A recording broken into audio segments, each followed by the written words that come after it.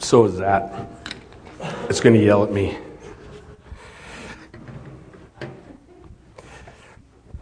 All right, if you have your Bibles, open them up to James chapter 5. I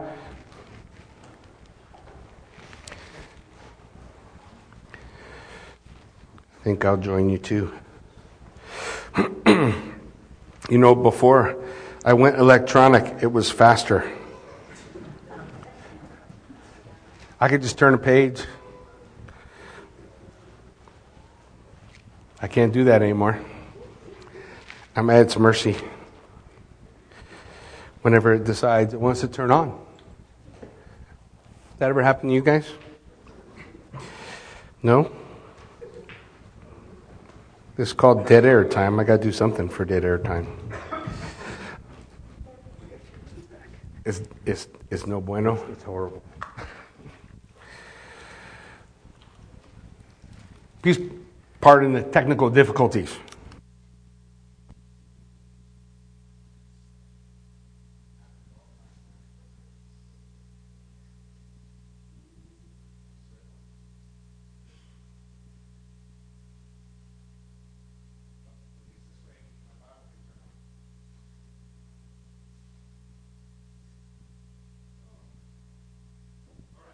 James chapter 5. We're going to pick it up in verse 1. We're going to read all the way through.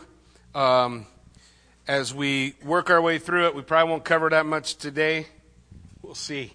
But I want you to keep the context like we've been talking about. So James 5, verse 1. Come now, you rich, weep and howl for the miseries that are coming upon you. Your riches have rotted. Your garments are moth-eaten. Your gold and your silver have corroded. And their corrosion will be evidence against you, and will eat your flesh like fire. For you have laid up treasure in the last days. Behold, the wages of the laborers who mowed your fields, which you kept back by fraud, are crying out against you.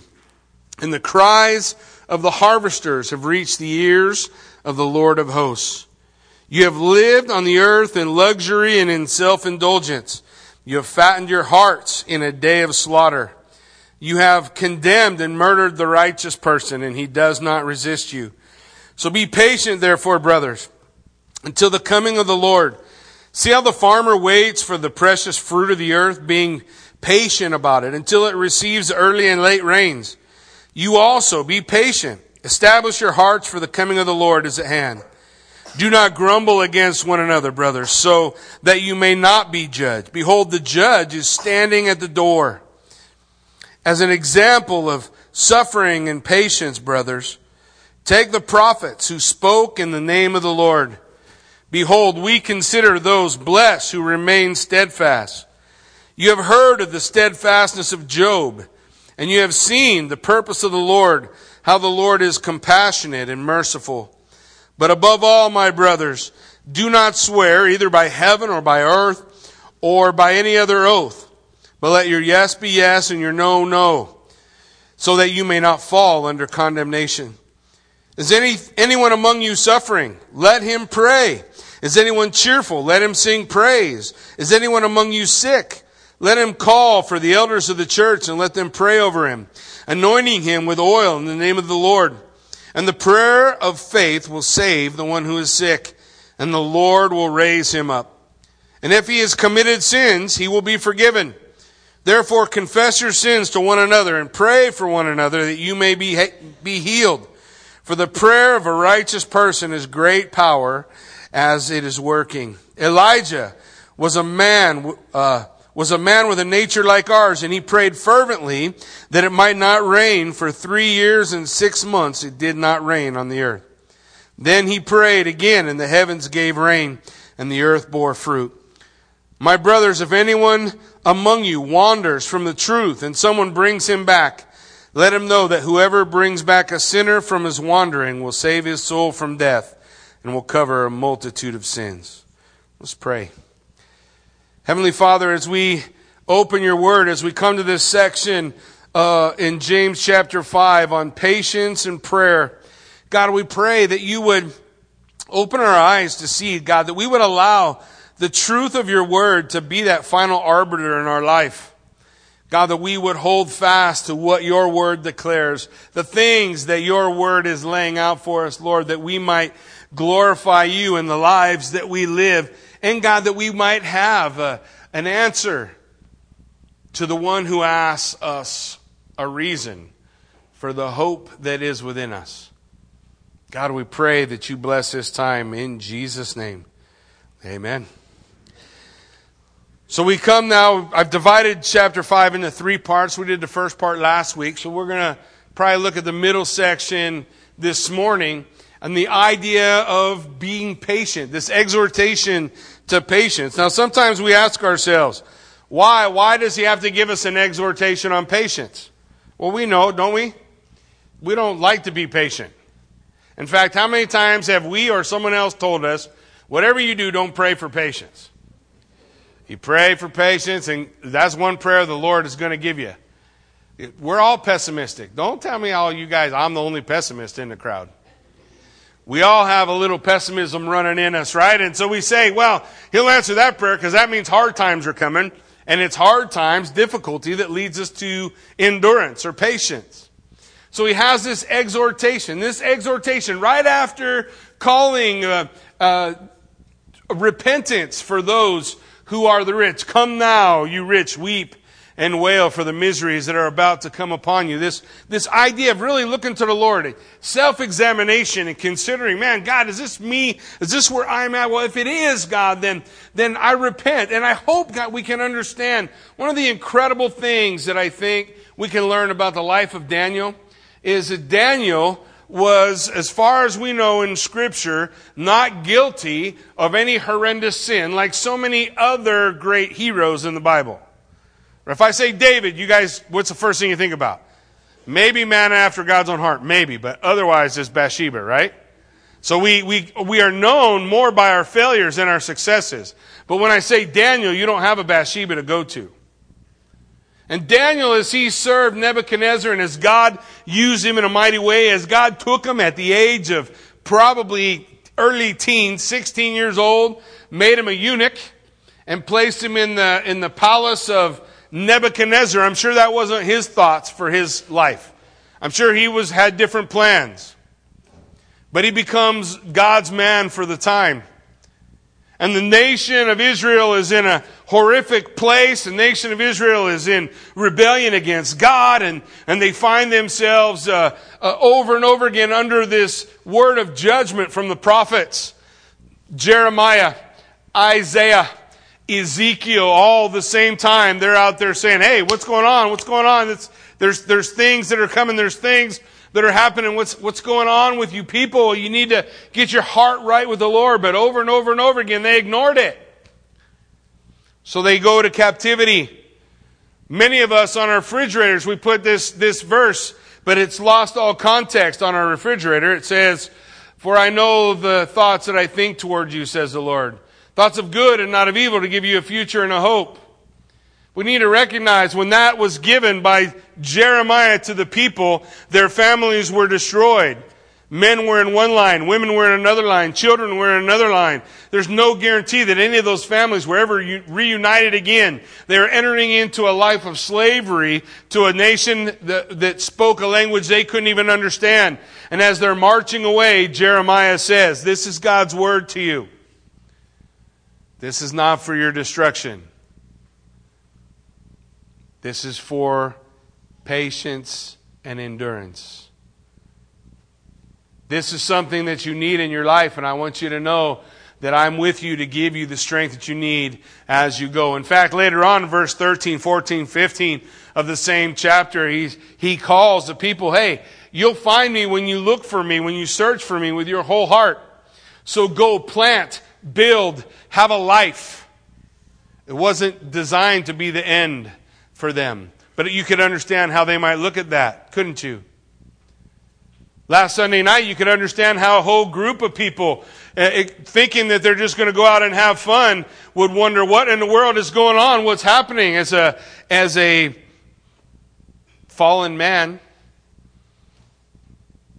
rains terror down on a crowd. And you thought to think about the utter randomness of who gets hit and who don't. I mean, it just, for us, seems so random, yet God's word is the same. I know the thoughts that I think toward you, says the Lord.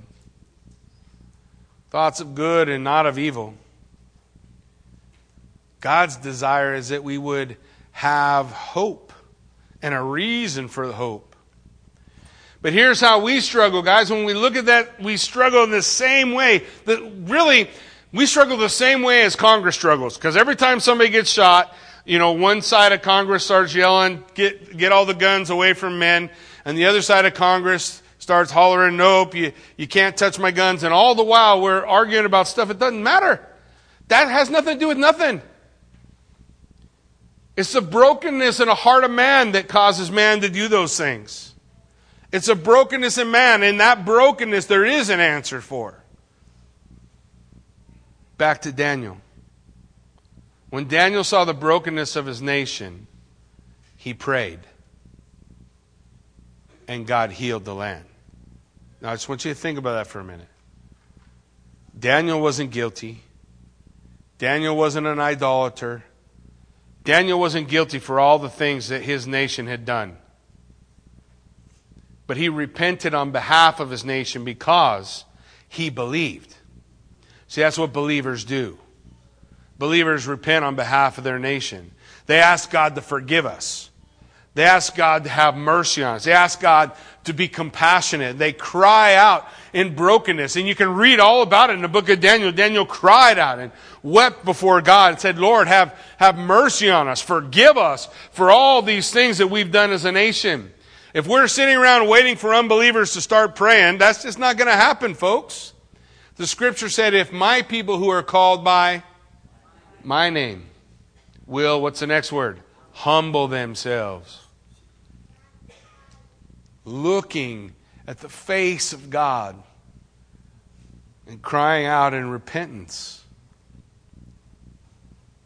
But it's not often what's on our mind. And it's certainly not often what's on the mind of our leadership as they scramble to look in 50 different places for a solution to something man has done since Genesis chapter 3. When we didn't have no guns, all we had was sticks and stones. The heart of man, the Bible says, is desperately wicked, and the cure for the desperately wicked heart of man is a life surrendered to Jesus Christ. And He gives us a new heart, a new character. That doesn't make us perfect. If you've been in church for 10 minutes, you know we're not perfect, don't you? But it gives us what we're looking for. What's that? Hope. Hope that what God has begun in me, He's going to finish. Hope that when I look at this pain, this needless pain and suffering in the world, that I recognize that God said, none of your pain is needless, and I'm working out a far greater weight of glory than you can even comprehend. I also recognize that there's something in the view of God that I don't have, that I can't see. But I make the choice to trust in the Lord with all my heart. Lean not in my own understanding. In all my ways acknowledge Him, and He will make my path straight. He'll show me the way to walk. And as we consider this exhortation to patience, I pray that we'll consider Daniel and the call to Daniel, who had all these great things that he did. But the one thing that really sets Daniel apart for me is he's the one who prayed. Remember in Ezekiel, God said, I'm looking for someone who would build a wall and funnel the people down into a gap and then stand in the gap for the people. But I found no one. Well, Daniel foots that bill. Daniel stands in the gap for the people.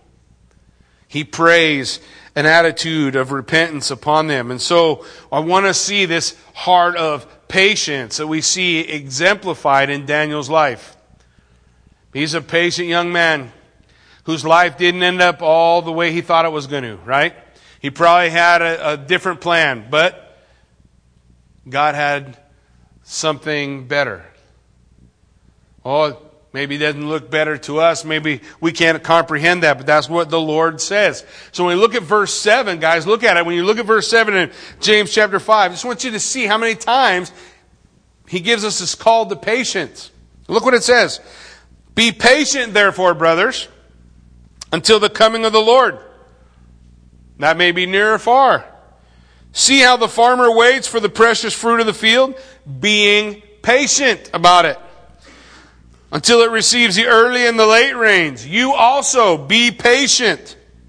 Establish your hearts, for the coming of the Lord is at hand. Do not grumble against one another, brothers, so that you may not be judged. Behold, the judge is standing at the door. Multiple times he declares to us, be patient. And then multiple times he tells us why. Because Jesus is coming soon. Be patient. Jesus is coming soon. Be patient. Jesus is coming soon. Now the point of that is this concept of imminence. The concept of imminence means that we're always ready to see the Lord every day.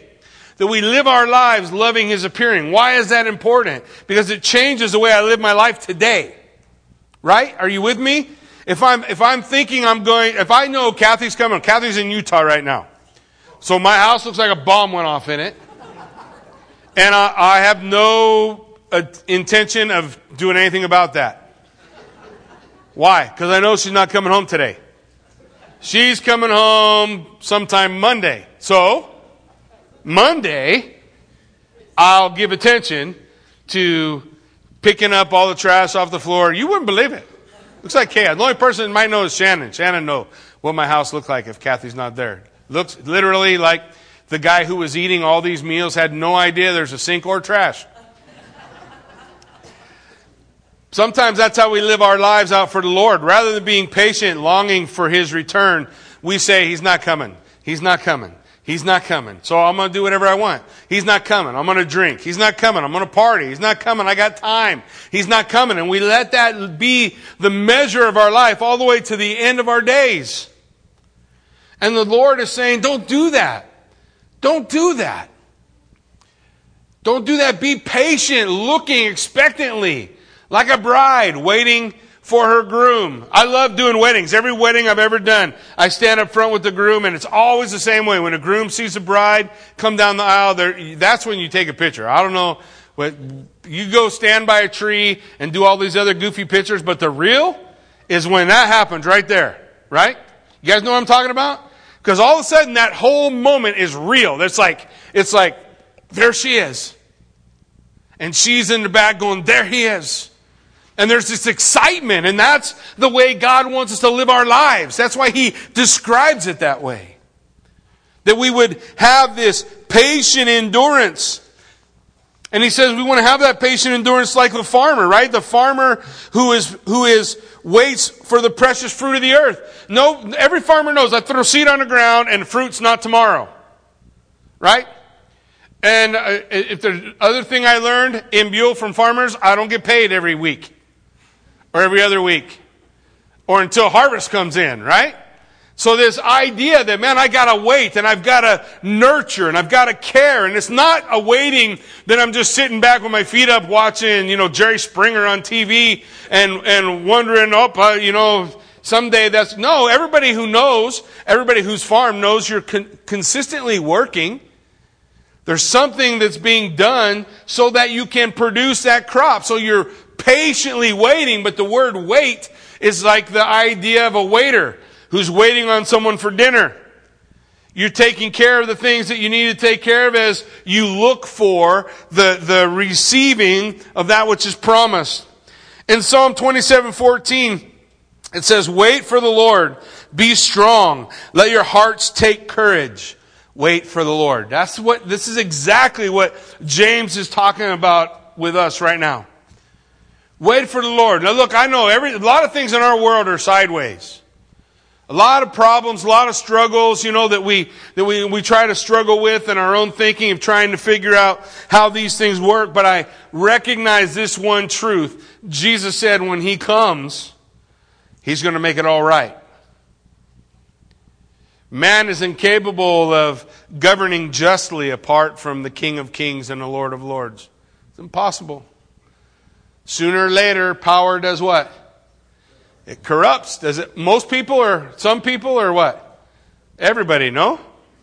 Everybody, we see that. We want to wait. We want to wait eagerly for the bearing of the fruit. So 2 reasons he calls us to this exhortation of patience. The first one, the nature of the harvest.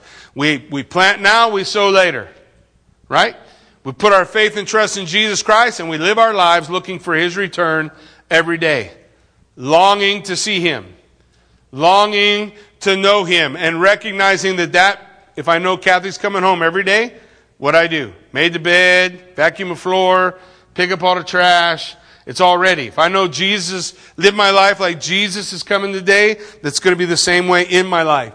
And then he wants us to understand this. The second reason for the exhortation is the nearness of the Lord. The nearness of the Lord. Look what he says. He is at hand. Listen to how many times he says it. Until the coming of the Lord. He says in verse 7. In verse 8 he says, be patient and establish your hearts, for the coming of the Lord is at hand. Verse 9 he says, do not grumble against one another so that you be judged. Why? Because the judge is standing at the door. 3 times he's laid out this idea that the nearness of the Lord is come. So we want to do 2 things. What's that? Establish your heart. Set your heart firm. That your heart has that foundation of Jesus Christ. And secondly, don't grumble. Set your heart. Don't grumble. Those 2 things are the things he calls us to in being prepared for the return of the Lord. In 1 Thessalonians 3:13, it says this, so that he may establish your heart, blameless in holiness, before our God and Father at the coming of the Lord Jesus with all His saints. We want to have that heart stabilized, set in Christ. Is that the way our hearts are? If it's not, thank God you have time. Fix it. Repent. Set your heart on Jesus Christ. 2 Thessalonians 2:17 says, comfort your hearts and establish them in every good work and word. How is it that we establish our hearts? Well, we establish our hearts through every good work and every word. Every word. Jesus said, man shall not live by bread alone, but by every word that proceeds from the mouth of God. Right? We want to hold fast to God's word. We want to hold fast to that which God has God called us to do good work? That's what the Bible declares, doesn't it? That He has ordained good works for us to walk in. He's laid out for us a plan and a purpose for our life, a way that we live out your life. Is your heart established on Jesus Christ? Because our heart can be established on a lot of good things, right? Our heart can be established on our job. Our heart can be established on our family. Our heart can be established on, you fill in the blank. And all of those things are good things, but none of those things are the Lord. He says, establish your heart on the Lord. Establish it. Let it be set in Him. Establish your hearts. Hold fast to Jesus Christ. It says in Hebrews 13:9, do not be led away by diverse or strange teachings, for it is good for the heart to be strengthened by grace, not by foods which have not benefited those devoted to them. So what else is it that we establish our heart on? Grace, the grace of God. The grace of God that has overlooked my brokenness, my unworthiness, and still offers to me that same empowerment that He offered to Daniel. Me and Daniel maybe don't have a lot of things in common. I've had a relatively good life. Things have turned out the way I thought they would for the most part in my life, but when I look at it, I can recognize that even in my brokenness, God's grace is sufficient for me. It gives me the things that I need so that I can establish my heart on Him, focused on Him. He has a crown of rejoicing for all those who have loved His appearing. We're looking for Him. The second thing, and considering the nearness of the Lord, right, and this understanding we need patience, the nearness of the Lord. He says, don't grumble. Well, there's a good one. Anybody grumble this week? How about this morning? So we have at least 5 honest people in church today. So it says, don't grumble, meaning don't speak evil of one another, man. The idea is Jesus Christ is the judge. When He comes, He's going to judge the living and the dead. Correct? Absolutely right. Now, we're going to see later on in James, does that mean we don't confront a brother in sin? No, that's actually what you're supposed to do. That's not judging. That's not, if I take the Word of God and I stand next to you and I say, the Word of God says that you're supposed to be married, not living together. And the person says to me, doesn't the Bible say judge not? Yeah, that's not judging. I'm just telling you what the Bible says. You guys tracking with me? The Bible says, thou shalt not steal. If I see someone stealing and I say, hey, man, you shouldn't steal. And they say, man, don't judge me. I'm not judging you. I'm telling you. This is what the Bible says. Everybody tracking? That's not judging. Judging is saying, man, you are good for nothing. You are so lame, I would give up on you. It's over. Man, every time I trust you with something, you screw it up. Now you want to say, hey, brother, you're not supposed to judge. I should repent. You're right. That's judging. Everybody tracking? Yeah, when the Bible gives out clear definition of sin, every husband who's exhorted to love his wife, and somebody says, man, brother, you need to love your wife. Oh, don't judge me. That's not judging. I'm telling you what God's Word says and how our lives should be applied to that. But when he says, do not grumble, do not speak evil about each other. Don't start shooting at one another across the sanctuary. James 4:11. Listen to what it said. Do not speak evil against one another, brothers. The one who speaks against a brother or judges his brother speaks evil against the law. Now, if you remember, we talked about that law. What's the law? Love the Lord your God is the first, and the second is like it. Love your neighbor as yourself. So, Jesus said they're going to know you're my disciples by the way you love each other, not by all the bad things you can say about each other. Right? So this is supposed to be the attitude within the church. That's the law. You are not a doer of the law, what Jesus asked us to do, but you have become a judge. You're switching places with God. Remember, we talked about it. God's the judge. We're in the docks. We're making God stand in the docks, and we're deciding we're the judge. And that's not how that's supposed to work. There is only one lawgiver and judge, he who is able to save and to destroy. So who are you to judge your neighbor? It's not my job to condemn anyone. It is absolutely my job to lay out what the Word of God says for somebody's life. That's not judging. I know that's a big thing everybody likes to harp on, but that's not what the Bible says when it talks about judgment. The word's krino. It means to condemn, put down, speak evil of. It's loving to say to somebody, man, this is sin and that's going to separate you from God. You need to repent of that. That's loving. We get that backwards. We think it's loving never to discipline a child. Don't ever discipline a child, because if you discipline a child, that's not loving. But you know what the Word of God says? The father who loves his child disciplines them promptly. My wife wrote that on every paddle in the house. Every wooden spoon. When they got older, it had to get bigger. Because that's love. That's what love does. Love is a parent teaching their child how to be a man or woman. That's loving. Love is reaching out to your neighbor and when they're in sin and being willing to do the uncomfortable thing and say, man, this is not okay with God. And because I love you, I want to let you know. That's loving. The opposite of that is what most people say, well, don't judge me. Just let me go to hell. That can't be the alternative, can it? Listen to what Jesus said in Matthew 7. This is the one everybody likes to quote. Matthew 7:1. Judge not that you not be judged. Right? Don't condemn. Don't speak evil of. For with the judgment you pronounce, you will be judged. And with the measure you use, it will be measured unto you. So everybody understands that, right? If you're a condemning person who sees everyone as somehow beneath you or worse than you, and that's how you live out your life, that Bible says God is not mocked. Whatsoever a man sows, that shall he also reap. It's the same measure of condemnation that you give out is going to come back to you.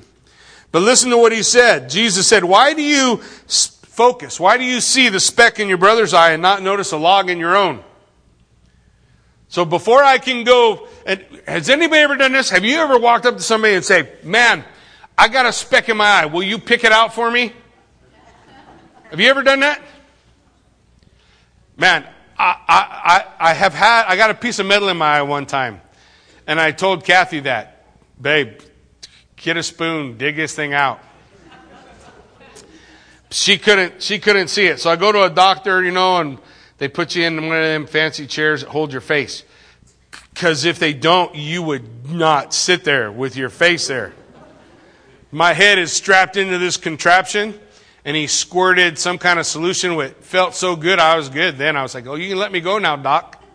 But he was not going to let me go. And I couldn't move because his belt's around my head. And then he comes at you with a needle. Now, I suppose I could close my eye. But that don't seem like that's going to help at all, right? So all I remember is this needle coming in my eye and go, oh my gosh. And what are you going to do? I'm going to not look at it. How do you not look at it? The needle's in your eye. So he stuck the needle in my eye, and then the part that almost makes you sick is he goes into the lens and he wiggles it around. So your lens in your eye goes, well, like all the old cartoons when somebody was getting seasick, that's what it looks like. Only you really see it, boof. So he digs it out of my eye. I'm thankful when the doc does that. He's got on these crazy contraption glasses. Have you seen them? So he can see every little vein. He could actually see the piece of metal, the metal fragment that was in my eye. And so he was able to pick it out. I don't want some guy with Oakleys and, I don't want them digging in my eye. And so this is what Jesus says. Why are you guys doing that to each other? Why is that how you address one another's problems, right? If there's sin, then I need to, before I go to a brother and discuss sin with them, I better make sure that I can see clearly. Can we understand that from this? So before you go, you don't go haphazardly. You don't go just off the cuff. What do? You go making sure I can see clearly. I don't have a log in my eye. I don't have something that's ruining my view. It says, you hypocrite, first take the log out of your own eye, and then you'll be able. First, make sure that you see clearly before addressing somebody else. Can we be okay with that? So that's what Jesus is talking about. Hey, here's how you're supposed to deal with one another. Here's how you're supposed to be able to deal with your problems. Make sure you get the log out of your own eye first. Why? Because ultimately, who's the judge and who's the servant? I'm the servant and God's the judge, not you. God's going to judge me, right? We're going to see in a moment, every idle word that I spoke, I'm going to be judged by. Anybody looking forward to that? Every idle word is, but God's the judge, not somebody else. Why? Because who can see better than Him? Who knows better than Him? Who knows my heart better than Him? Who's able to do that better than He is? Nobody. So we leave that job to Him. Shall we? We need patience. Why? Because the Lord is at the door. His coming is nigh. And that's how we're supposed to live our lives. His coming is nigh, looking forward to Him, establishing our heart in Christ. And then He gives us an illustration of this, guys. Look at the illustration. Verse 10. As an example of suffering and patience, brothers, take the prophets who spoke in the name of the Lord. Behold, we consider those blessed who remain steadfast. So he's saying, look, you want to look at an example, look at the prophets. Because trust me, God has not called you to do any of the crazy things that He called the prophets to do. And you should say, thank you, Jesus. Yeah? You go out every day for 3 years in your underwear. Lay down outside on one side. After several hours, flip over to the other side. Then go back in your house. Do that every day for 3 years. Yeah, nobody's signing up for that, are they? But God's prophets were steadfast and faithful to do whatever God asked them to do. Whatever thing that God laid on their hearts, they were willing to go. And they suffered for it, right? They suffered for it. Everybody looked at him and said, that's weird. What a weirdo. What a strange guy. Do you know, how many know, that Ezekiel was struck mute in chapter 3, and for the next several years was only able to speak if God gave him something to say? All the way through the death of his wife.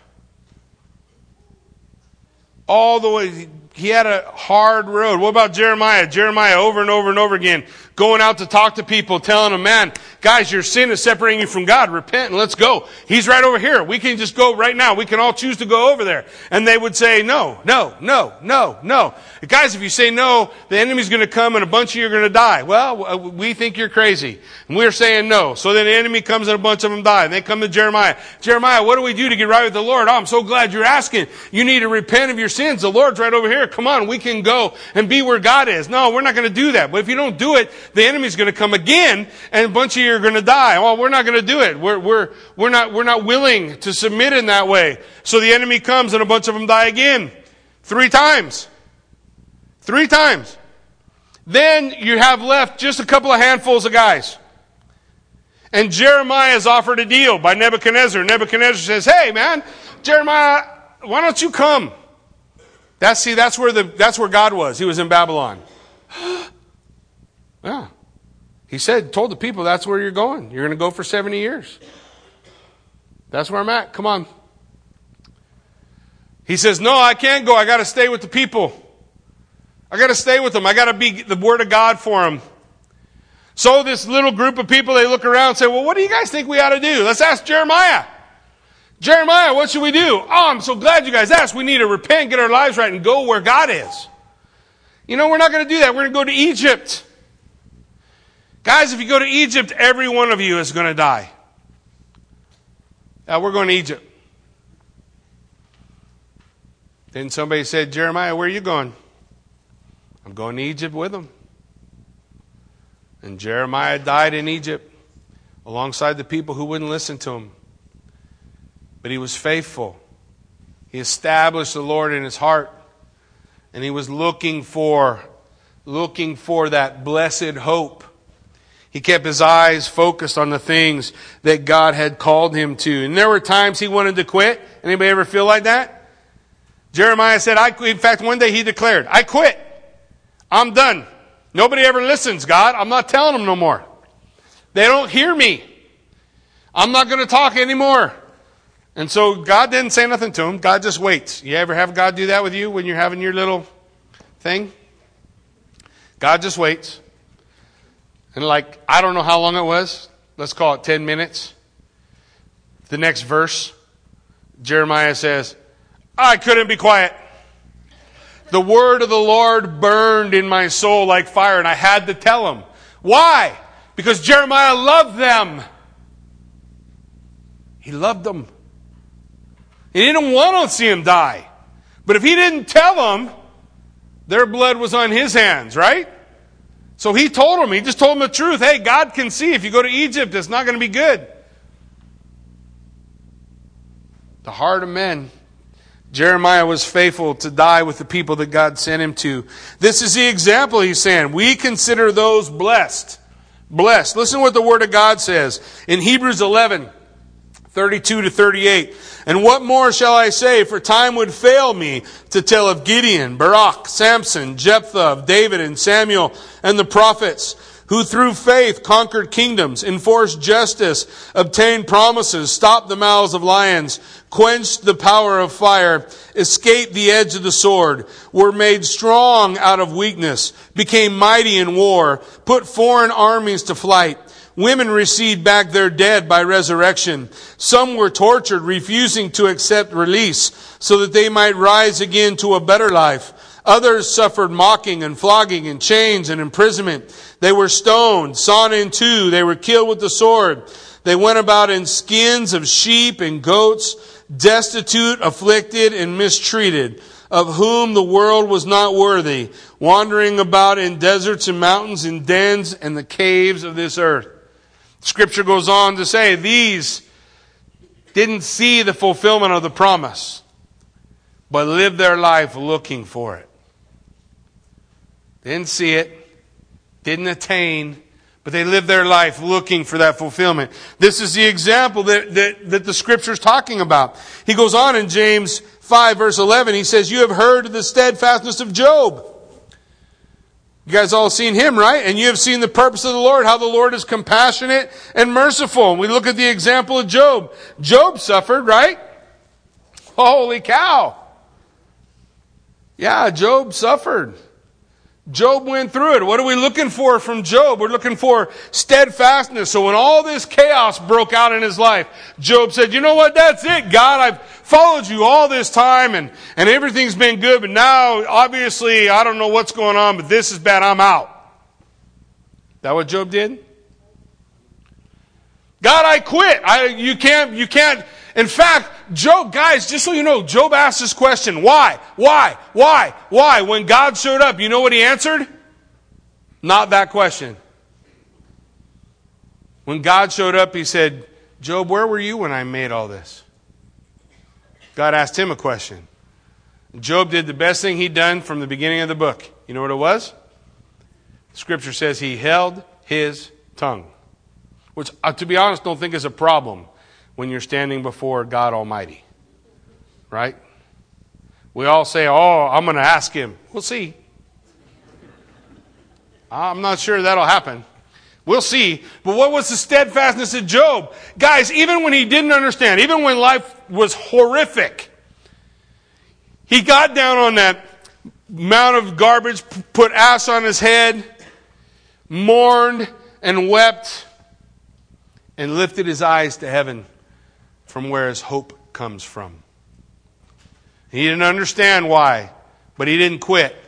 He didn't understand why, but he didn't give up. He was not afraid to ask the questions. There's nothing wrong with asking the questions. Why? Because the Lord is compassionate and merciful. He says, I know what you're made of, guys. Right? Do you know that? It's in the Psalms. It says, I know what you're made of. You're just dust. We've talked about this before. When's the last time you expected a lot out of a dirt clod? You walk outside and see a dirt clod and go, next time I'm out here, dirt clod, I expect this to be all picked up. Yeah, you don't do that, do you? The Lord is compassionate and merciful. He knows our frame. He knows how we're made. He knows what's going on in us. And he never, ever held any of that stuff against Job. And all Job's friends came and tried to comfort him with all their religiosity. But at the end of the day, God said to his friends, man, you guys better hope Job is willing to pray for you. Because if Job don't pray for you, all this stuff that happened to him is coming to you next. You think they saw Job different then? How quick sometimes we are to think we know what's going on in somebody's life. But what was the deal about Job? He kept his eyes focused on heaven. He established his heart. And not only, guys, did he look for the promise, like the prophets we talked about earlier, they were looking for the promise, but they didn't see it. They died looking. Everybody tracking? Job saw it. Not only did Job see God, not only did Job have that experience with the Lord, but everything he lost, he got back. Double. Everything he lost, he got back. Now, usually when we talk about this, everybody says, what about his kids? He didn't get double back at kids. You can't get double for kids. Right? Maybe you can. Who says that Job's kids were lost? We do? Isn't that what we say when somebody dies, we lost them? Did you really lose them? Do you know where they're at? If you love the Lord Jesus Christ and you live your life looking for Him, then chances are you probably had an opportunity to share with them and you should know where they're at. They're not lost. Were Job's kids lost? The Bible doesn't tell us they're lost. The Bible says Job got double back. He got the exact same number of children back that he lost. So I'd say he still got double. The first 7 aren't lost. They're just gone for now. Job will see him. Job will see him. We look at life temporally. God looks at life eternally. We look at life on a line. God sees life in a totally different way. In 2 Timothy 2:11 through 13, it says this, the saying is trustworthy. If we have died with Him, we will live with Him. If we endure, we will also reign with Him. If we deny Him, He will deny us. But if we are faithless, He remains faithful. He cannot deny Himself. Hey, what's that mean? That means that the shortcoming won't be with God. Right? And we need to recognize that. We want to keep our eyes on Him no matter what. Job saw the fulfillment of the promise. The prophets didn't. This is the example that we're given. So when we look at it and we say, therefore consider those blessed who remained steadfast, who had patience, who had endurance, who made it all the way to the end. And then all of a sudden in verse 12, it feels like you got this little twist. But I don't think it is. We have this concept, this reminder of our speech. It says, but above all, so more important, here's a very important asterisk, right? Asterisk by this verse. But above all, my brothers, do not swear, either by heaven or earth or by other oath, but let your yes be yes, your no be no, so that you may not fall under condemnation. Now, wow, that seems like a totally different subject. But hopefully I can help you understand how it's not. When he talks about don't swear, a lot of times when we talk about not swearing, that's the imperative or the command, stop swearing. We want to know what's he mean. And I think he means what the scripture tells us in Exodus 27. In Exodus 27 it says, you shall not take the name of the Lord your God in vain. For the Lord will not hold him guiltless who takes his name in vain. And we ask ourselves oftentimes, what does that mean? What does that look like? And I think it looks radically different than what we tend to think. We tend to think about words that people say, but I think it's more about a attitude that some people might have. What do I mean? Well, speaking things for God that God hasn't said in His name. That's probably one of the primary ways in the church that we abuse the name of God. If I am doing any kind of meeting or counseling with you, I'll give you the magic words to get whatever you want. God told me. Well, you and I are done talking. If God told you, I reckon you better do whatever God said. But let me say this. You better not be just saying that. Don't take the name of the Lord in vain. Don't apply it to a vain or useless purpose. Don't say God said if He didn't say. We want to recognize that. Jeremiah 14:14, the Lord said to me, these prophets are prophesying lies in my name. I did not send them, nor did I command them to speak. They are prophesying to you a lying vision, worthless divination and deceit of their own minds. What's he saying? He's saying, man, the Lord said this is not something new. But a lot of times we can be guilty because we're not patient. We're tired of waiting for the Lord. We're tired of waiting for God to take care of something. So we just say, the Lord told me to do something. That way we're doing something, right? Well, this is what God told me to do. But do you really mean that's what God told you to do? Because God doesn't have nothing good to say about those guys in Jeremiah who said, thus saith the Lord, when God hadn't spoken. The Bible says we should listen twice as much as we talk. So we should probably put that into practice, right? Listen twice as much. If you're waiting and you're thinking, oh, well, I need to do something. Well, good. Work like the farmer, waiting for his fruit, waiting for the harvest. Do the work that needs to be done. But don't presume what God has not said. What God has not done. Jackie, then how can I ever know what God has said? Here's an easy one. Open up the Bible. It's there. Look at that. I don't have to wonder, did God say this? Absolutely. God said this. Therefore, thus says the Lord concerning the prophets who prophesy in my name, though I did not send them, who say, sword and famine will not come upon this land. By sword and famine, those prophets shall be consumed. Saying, man, these guys are liars, and God's judgment is going to fall on them. And so James says, guys, just don't take oaths. Don't say it's something that, swear to God I'm going to do this, or swear to God I'm going to do that. Don't say God told me this unless you heard it from God. Which usually makes you an Old Testament prophet. Because Ezekiel, before he ever gave a prophecy, the Word of God came to him. That doesn't mean it entered into his mind. How do I know that? Because the scripture says the word of God came to him and he touched me. Well, that's a physical representation, isn't it? That's where Ezekiel's getting his stuff.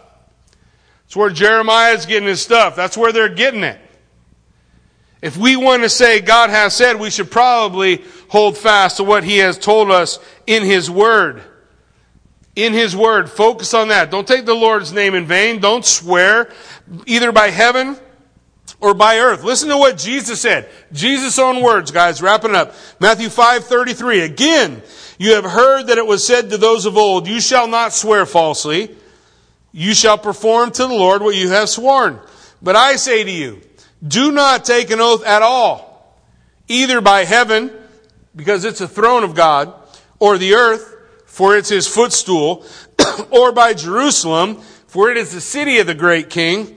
And do not take an oath by your head, for you cannot make one hair white or black. Let what you say simply be yes or no. Just say the truth. Whatever that is.